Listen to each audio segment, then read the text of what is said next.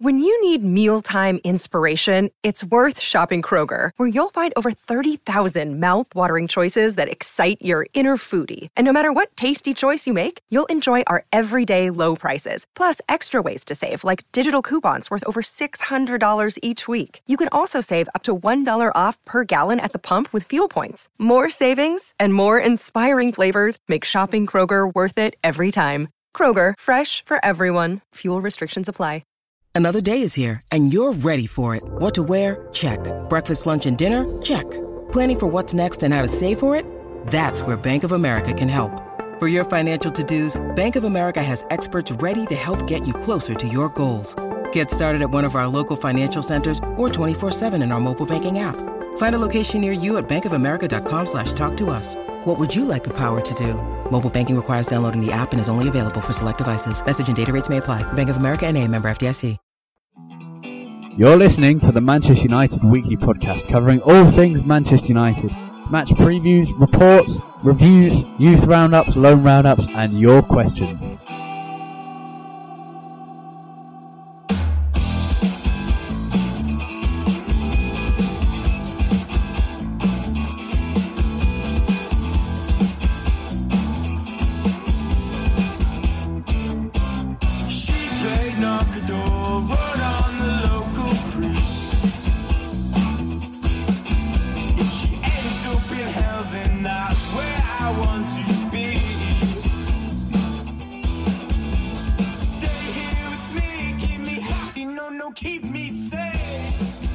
Hello and welcome to Series 2, Episode 11 of the Manchester United Weekly Podcast, as we let off some steam after one of the worst defeats of the last few seasons, 4-0 at Stamford Bridge. In contrast, it was an excellent win at home to Fenerbahce, 4-1, topped off by a wonderful reception, one that very few people would get at any ground, a wonderful reception from Robert Van Persie. We'll discuss that in comparison to a truly awful defeat at Chelsea. Jack, perhaps the hardest question, given the consistent terribleness of every single player in the side on Sunday, is who is our worst player? Yeah, definitely one of the hardest questions. I'm honestly not sure I can answer that. I think it got to a point in the game where it got so bad I almost stopped thinking about who was playing the worst, because everyone was just absolutely diabolical. The contrast in the midfield from the game at Anfield, where they played pretty well, and it shut down Liverpool's attack so well, to the Chelsea game with the same people in that central midfield area, was incredible. So I'd be tempted to say one of Herrera or Fellaini, but I mean none of the back four covered themselves in any kind of glory. Neither did David De Gea with his mistake for the first goal. I honestly don't think you could say any person could be singled out actually as being the worst player, because everyone was so terrible that it would almost be unfair to make any player worse than the others, because that would be giving the others some kind of credit for not being the worst. And no one deserves any credit coming out of that game. That's eloquently put. Yeah, it's difficult. I mean, I wrote down Chris Smalling basically giving away 4 goals in 90 minutes in arguably his worst performance in a United shirt. But then again, Daley Blind also had his worst performance in a United shirt. And Marcus Rojo just had another worst performance in the United shirt, because he's never really had a good performance in the United shirt. Yeah, it was a really terrible game. There's not a huge amount to say except that it was terrible, I think. And it was interesting to hear Gary Neville say that he thinks there's an overreaction to it. Not in terms of the defeat, but in terms of the response to a defeat of this nature. He thinks there'll be an overreaction to Mourinho, and there has. Some people think he should be sacked. Very few people who clearly have very small brains, and if any of you are listening, please do challenge me on this, but I genuinely think it's a ridiculous idea to suggest Jose Mourinho should be sacked after, 10 games? Yeah, it's difficult to say who was worse. Instead of looking at how bad it was, why don't we sort of scrap that and look at the solutions to the plethora of issues that have arisen out of this game and out of various games. The first of mine, and feel free to raise many more because there's a massive list of possibilities at the moment. First of mine leaving the defence apart, and we will move on to defence because the fact that Eric Bailly is now set to be out for a couple of months is terrifying. First of mine would be Zlatan Ibrahimovic and Paul Pogba. I think, and I think a lot of people agree with me, that Zlatan should be dropped. That's because he's dropping too deep, coincidentally. I think he, being our number 9, not that he's acting as a number 9, is preventing Paul Pogba and Rashford and Lingard and Martial and Mata and whoever's playing in those 3 positions behind him and the furthest forward midfielder. I think he's stopping them from affecting the game as much. And his average position was near Pogba's on Sunday, and his average position was near Rashford's. But he's the striker, and it's completely... I know it's how he plays, but at the moment, I'd rather have Paul Pogba playing better than Zlatan playing better, because Zlatan's also missing the chances that he does get, and he's getting plenty of them. So my first issue would be drop Zlatan. Yeah, I'd have to agree there. I tweeted very quickly about this after the game yesterday, and I said pretty much the same thing. Zlatan has been... he's kind of gone unnoticed in the media. There's been so much attention on Pogba not living up to his price tag, but Zlatan has since the first 4 or 5 games, has really not performed well at all. I can think off the top of my head of at least 3 or 4 games where he should have put away 1 or 2 chances in every one of those games. You go back to the Stoke game where he had tons and tons of chances. He had a good chance against Watford, great chance against Liverpool that would have sealed the game. And again, he missed one against Chelsea. I just think he almost needs to kick up the backside. And whether that will happen, for him being dropped, who knows, but it can't make it any worse than it currently is. I agree with you, I think he is dropping way too deep. And I think that is hindering, especially when Pogba plays in the number 10 role, I think it hinders Pogba. Because he's always looking for a forward pass, and often there just isn't one.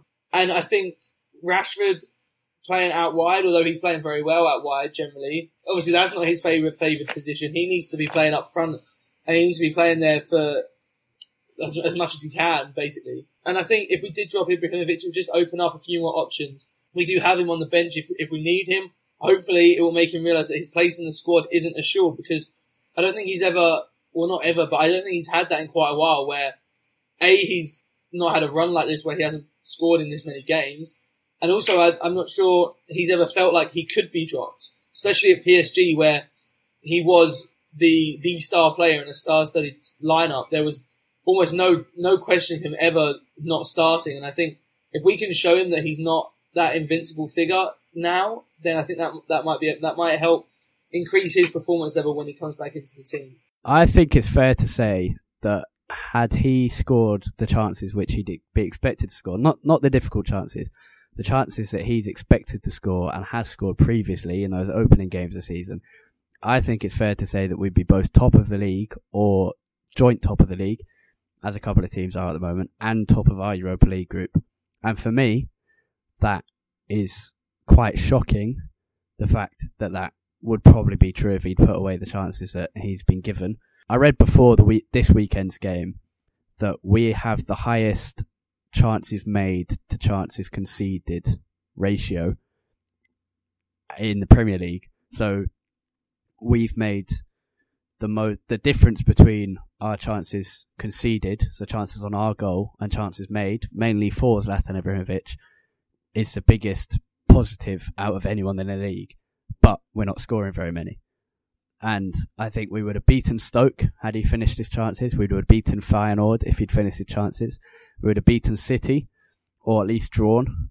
I think we could have got a little back, maybe 1 goal back against Chelsea. I don't think we would have beaten them from that position.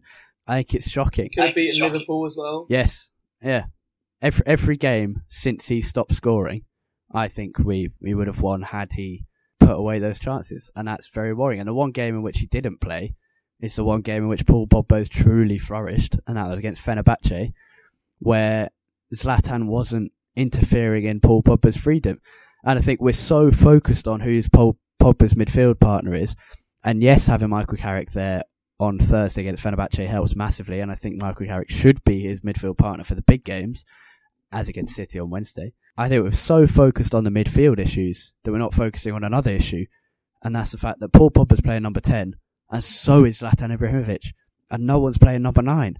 and we've got two number 9s in Marcus Rashford and Anthony Martial, both playing on the wing. We've got Zlatan playing in a position he's not meant to. And what was really worrying is that the issue of last season of Van Gaal playing Martial and Rashford out of position is still there. The issue of our striker, Wayne Rooney, who's now on the bench, now Zlatan Ibrahimovic, dropping too deep and interfering with our number 10 and creative players, is still there. The defensive issues are still there. Lack of concentration in the defence, poor set pieces in attack are still there.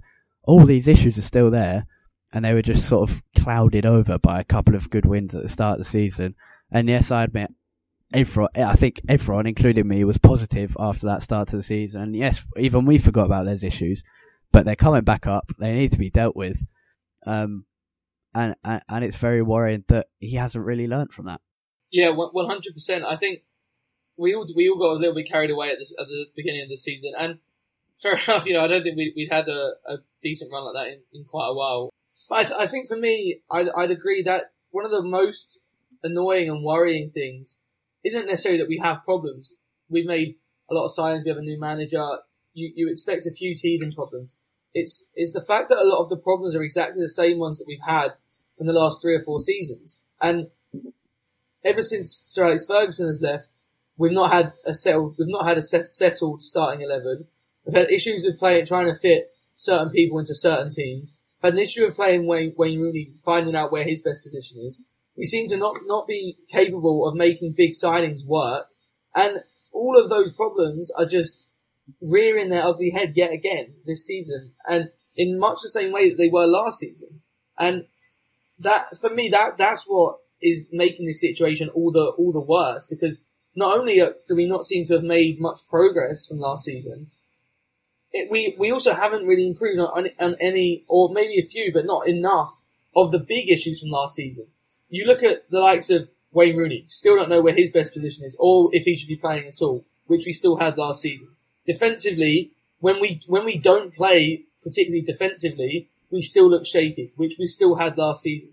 Going forward, we're creating more this season, but we're still not scoring enough goals, just like last season. And the personnel might have changed, but the problems keep persisting, and Mourinho needs to find a way of dealing with them as soon as possible, because we are losing far too much ground already on the likes of City, Tottenham, and Arsenal. And if that continues any longer, then we're going to be out of this title race. Yep. An excellent article from Jacob Steinberg sort of goes on that point of new personnel, but have the issues really changed? And is a more long-term approach necessary? And I'm going to criticise Mourinho, but I think it's worth noting that it's going to take time to change. I think we have bigger issues than other teams do. And he's got a bigger challenge than other teams do, and other new managers like Conte and Guardiola do. But this argument about this being the start of his United career is just complete rubbish. He's been at United so he's known about basically getting the United job since January. He's definitely known since May, because that's when he got the job. He arrived at United officially on July, but he's been planning definitely since May. He was given all 4 of the players he wanted in Pogba, Zlatan, Eric Bailly, and Henrik Mkhitaryan. One of them is needlessly on the bench every week, despite recovering from injury and being the Bundesliga's best player last season. The other one, we don't know how to use Paul Pogba despite buying him. Zlatan is interfering with another one of our players. And Eric Bailly has been excellent, fair enough on that one, and now maybe injured. Meanwhile, Antonio Conte arrived at Chelsea after the Euros in July, didn't get all the signings he wanted, but has managed to instill a style of football much quicker. And I think that's what's worrying for me. This isn't a Mourinho team. And yes, it's going to take time, but I'd like to see some evidence of that more quickly. And there's so much inconsistency. For example, Liverpool was an excellent defensive performance. And then you come to Chelsea and you sort of half do that. You half try to do that defensive performance, but then you slightly change it to put Rashford in there, maybe to make it seem like you're more attacking. But it just gets rid of the defensive solidity. So what's the point of it? it's been a strange start to the season, honestly, because as we said, we were very positive at the start of the season, and I think rightly so. To be fair, I don't think we'd seen so much to be positive about in the last few years. But then it just seems like everything has gone stagnant around the club at the moment. Everyone seems very down. Everyone seems like no one has an answer to what has been going wrong. And I think our team needs some kind of identity that we don't have right now. And I think we've been missing for quite a while. We don't seem to have a style of play that seems to work. And as great as Mourinho is usually in big games, and although the Liverpool game wasn't a great spectacle, I'm not as against playing defensively as some other people are. But the issue with that sometimes is that the team almost becomes, or it almost gets a split personality in a way, because you play in games against the teams like Feyenoord, Fenerbahce, like we did last week, and you play great attacking football. You come out, you attack from all sides, all corners. Everyone's flying forward at every opportunity, and sometimes it pays over, works really well, like it does against Fenerbahce. But then, just 3 days later, when you're asked to play a completely different style of football, and we're not just talking a few people here and there, we're talking the entire team is being asked to shift completely in the way that they're playing. It creates a kind of split personality for the team that I don't think is conducive to making a great team. There needs to be some consistency, and people need to know what our strongest lineup is, and there just isn't one right now at all. Gary Neville made the point when he was speaking after the game that he doesn't think Mourinho knows what his best team is, and I have to agree, because the team seems to chop and change so much. People seem to be moving positions so much. I mean, the fact that we spent a world record fee on Paul Pogba, and even his best position is unknown, is honestly just ridiculous. How can you spend that much money on a player and either not know where their best position is, or be moving them around to accommodate other people? You spend that much money on someone, then you surely have to build the team around them, and you play them in their best position every week. And for us to not even know what his best position is, frankly, is ridiculous, and it needs to change very, very quickly. Yeah, and it begs the question, what has he been doing? I mentioned that he's been here since May. He's been planning. Yes, Pogba and Zlatan, both taking holidays after the Euros, weren't in pre-season. But surely Mourinho, before he signed them, thought, right, how are these going to fit into my team? And if he didn't, what was he doing? Because he got all four of the signings he wanted. Van Gaal didn't get that. Moyes didn't get that. And some comparisons to those two are stupid, such as the points total and the goal scored. I don't care. Like, this is a new thing. It doesn't matter comparing goals and points to previous managers. What I do care about was Ed Woodward delivered on that transfer window superbly, and praise to him. And Mourinho has got his signings and isn't using them effectively at all. And that, I think that's incredibly worrying. And moving into the defence, a lot of people said, oh, we need another centre-back, not just Bailly. Eric Bailly could be out for 3 or 4 months now. Hopefully it's less than that. And even if it is less than that, as soon as he recovers, he's going to the Africa Cup of Nations and will be away for another 2 months. So for the next 4 months, probably, we have very few options. Our backup centre-back is going to be Marcus Rojo. And if Phil Jones ever recovers from terminal knee injuries and leg injuries and hamstring injuries and anything he can possibly think of to get injured, then Jones is another option. But Rojo and Jones as your backup centre-back partnership is an absolutely terrifying prospect. And then you see on Sunday, why was Shaw not on the bench and Rojo was? It just seems odd that some selection issues, particularly in big games, have been shocking. City, Liverpool was slightly wrong. Chelsea was most definitely wrong. And also going back to this point about perhaps we need a long-term plan, not a short-term plan. And this is what Jacob Steinberg wrote about in The Guardian on Monday night, was that so it's 2016 and Michael Carrick is still our best and most effective midfielder and the most consistent. and that's worrying. And we've sort of scattered some sort of stardust in Pogba and Zlatan and Mkhitaryan, who's been scattered over the bench and not on the actual team.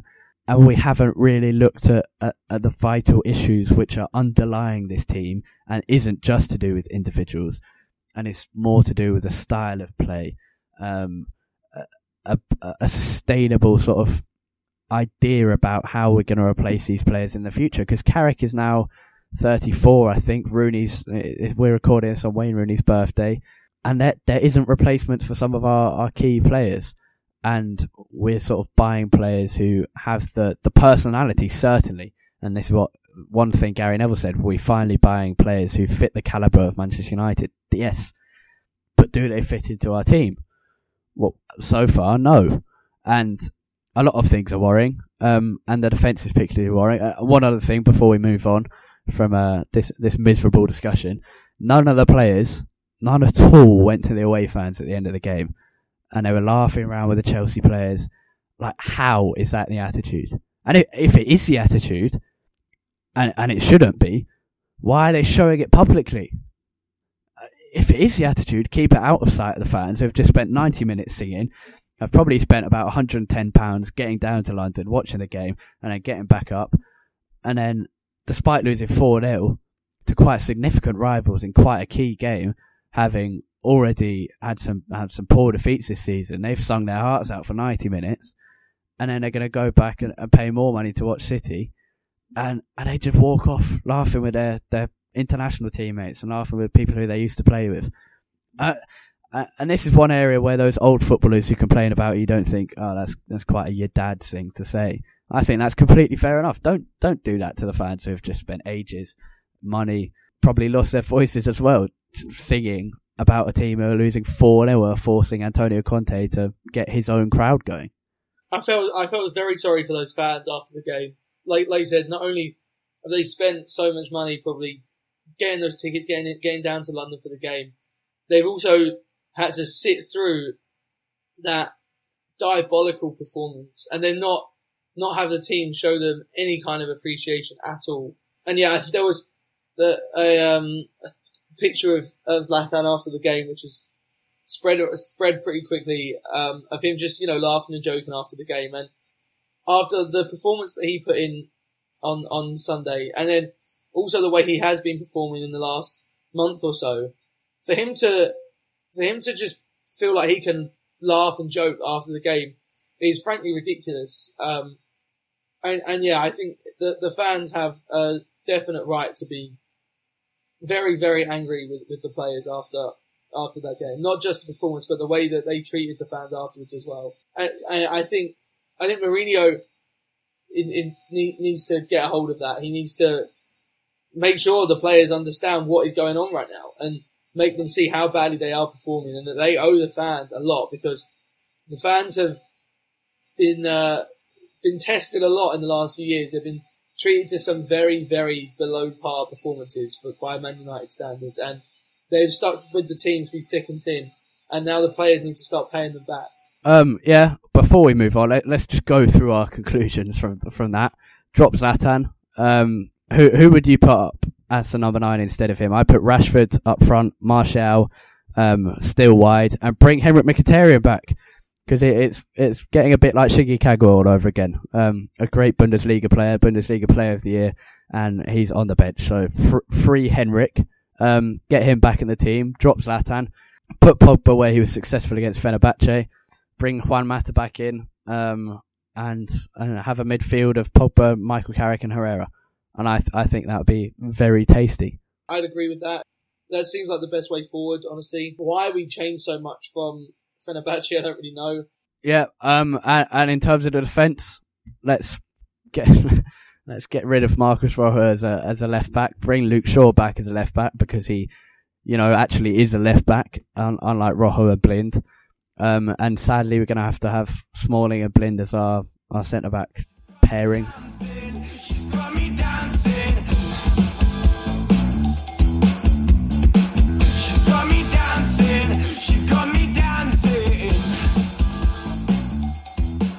Right, let's move on to a youth roundup. Since we last spoke to you before the Liverpool game, we've had a lot of youth news. At under-18 level, we beat Wolves 5-2, with all 5 goals coming in the opening 32 minutes from Tahith Chong, 2 for Indy Boonen, and 1 each for DJ Buffon and Nishan Burkhardt. The under-16 side won the Football for Freedom Trophy, or the Premier League International Tournament, at Liverpool's academy training ground before having beaten Fulham on penalties in the final before the game at Anfield. Then on Tuesday, after that game, United and Liverpool's under-23 sides drew 1-1. Warren Joyce's team against a very strong Liverpool side, including Sacco, Danny Ings, Thiago Aori, and Marco Grujic.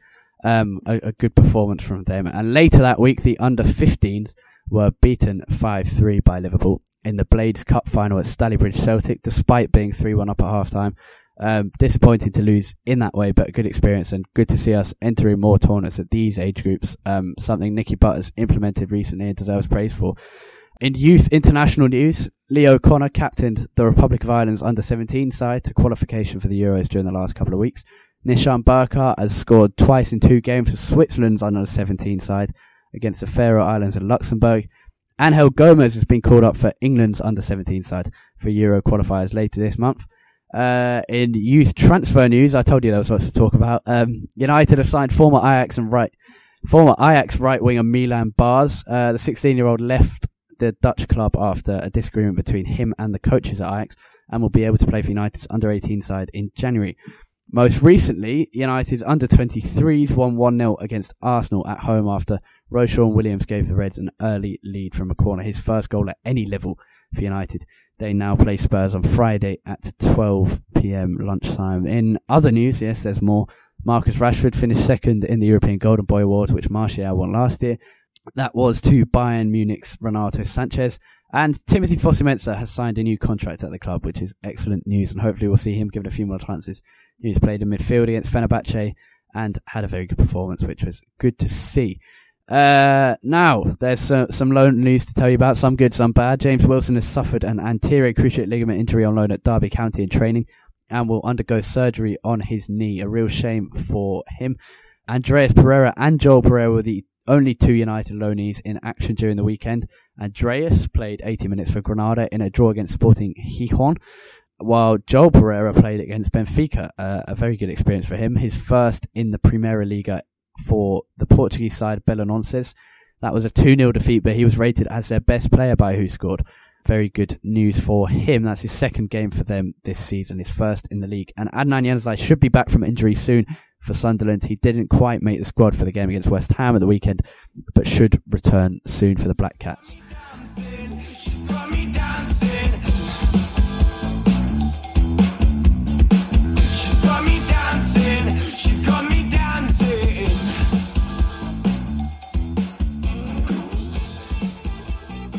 Now, Jack, not a lot of time to right some wrongs on the training ground. Manchester City on Wednesday evening. I'm nervous. Michael Carrick and Luke Shaw have to start, as should Mkhitaryan and Martial. Yeah, as you said, not much time really to work on things on the training ground, but it needs a change in mentality. I think a change in approach. I'd like to see us come out and play a bit more attacking, because at the end of the day, this is the EFL Cup. It's not a major trophy, and it is a one-off game. So if you lose, you're out of the cup. Is no big deal, because the defensive approach obviously isn't working. It's disrupting us so badly going forward. We need to try and get the best out of our attacking players, and we've gone through the lineups that we would like to see. I hope that we come out of the game with a bit more respect, a bit more of a respectable scoreline than we did on Sunday. And it would be great to get some revenge against City for the Premier League defeat earlier in the season. So I think that's the key thing. Our defence at the moment, especially with Eric Bayer's injury, is so poor, which is strange for a Mourinho side. And our midfield clearly isn't working at the moment. That's something to work on. But that can be dealt with because we have good players, unlike in the defence. Our real talent is up front. We've got Zlatan. Yes, we've criticised him, but he's still a very good striker. We've got Anthony Martial and Marcus Rashford. Martial, European Golden Boy last year. Rashford, second in the European Golden Boy this year. Then you've got Henrik Mkhitaryan who can play behind them.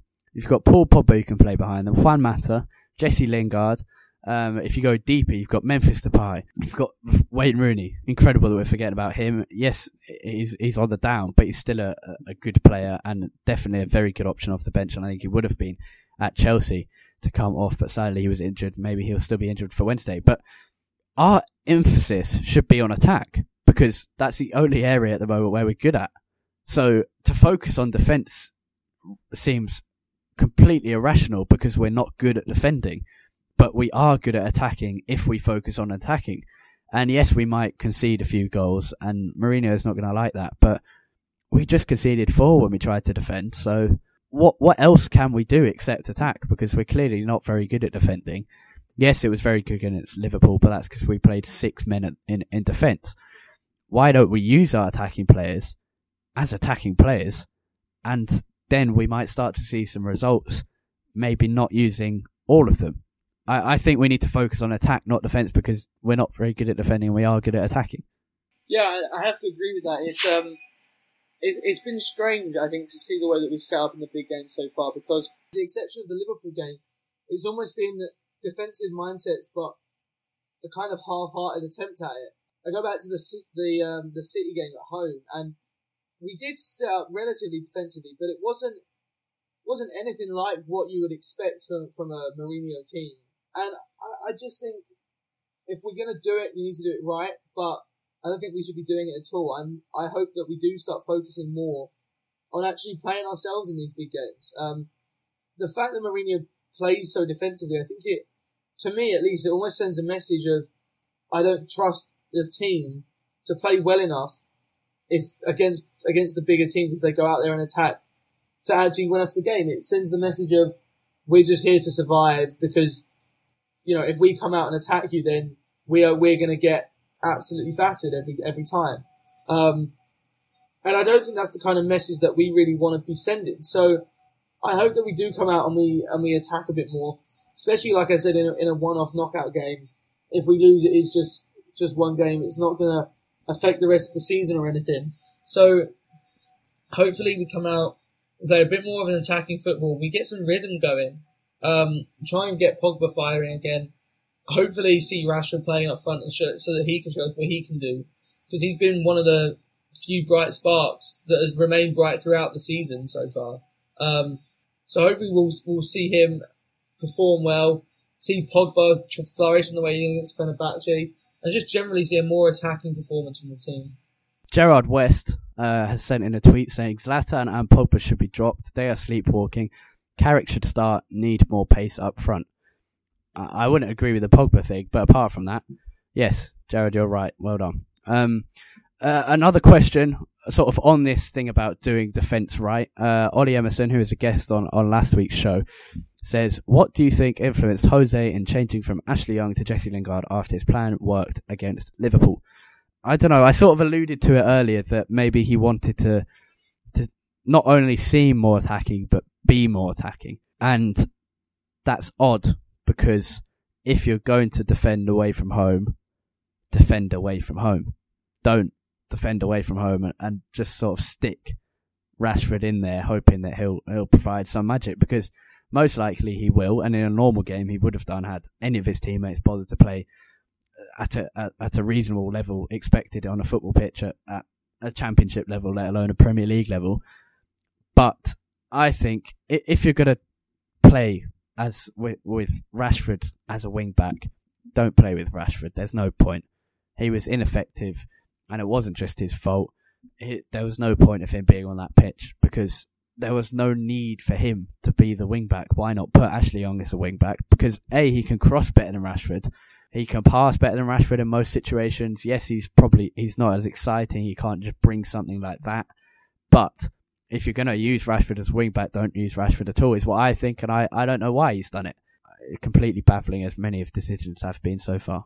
I couldn't really see what the thinking was behind Young being dropped. I was shocked that Young played against Liverpool in the first place, but he then played very, very well, so, fair enough, the decision vindicated.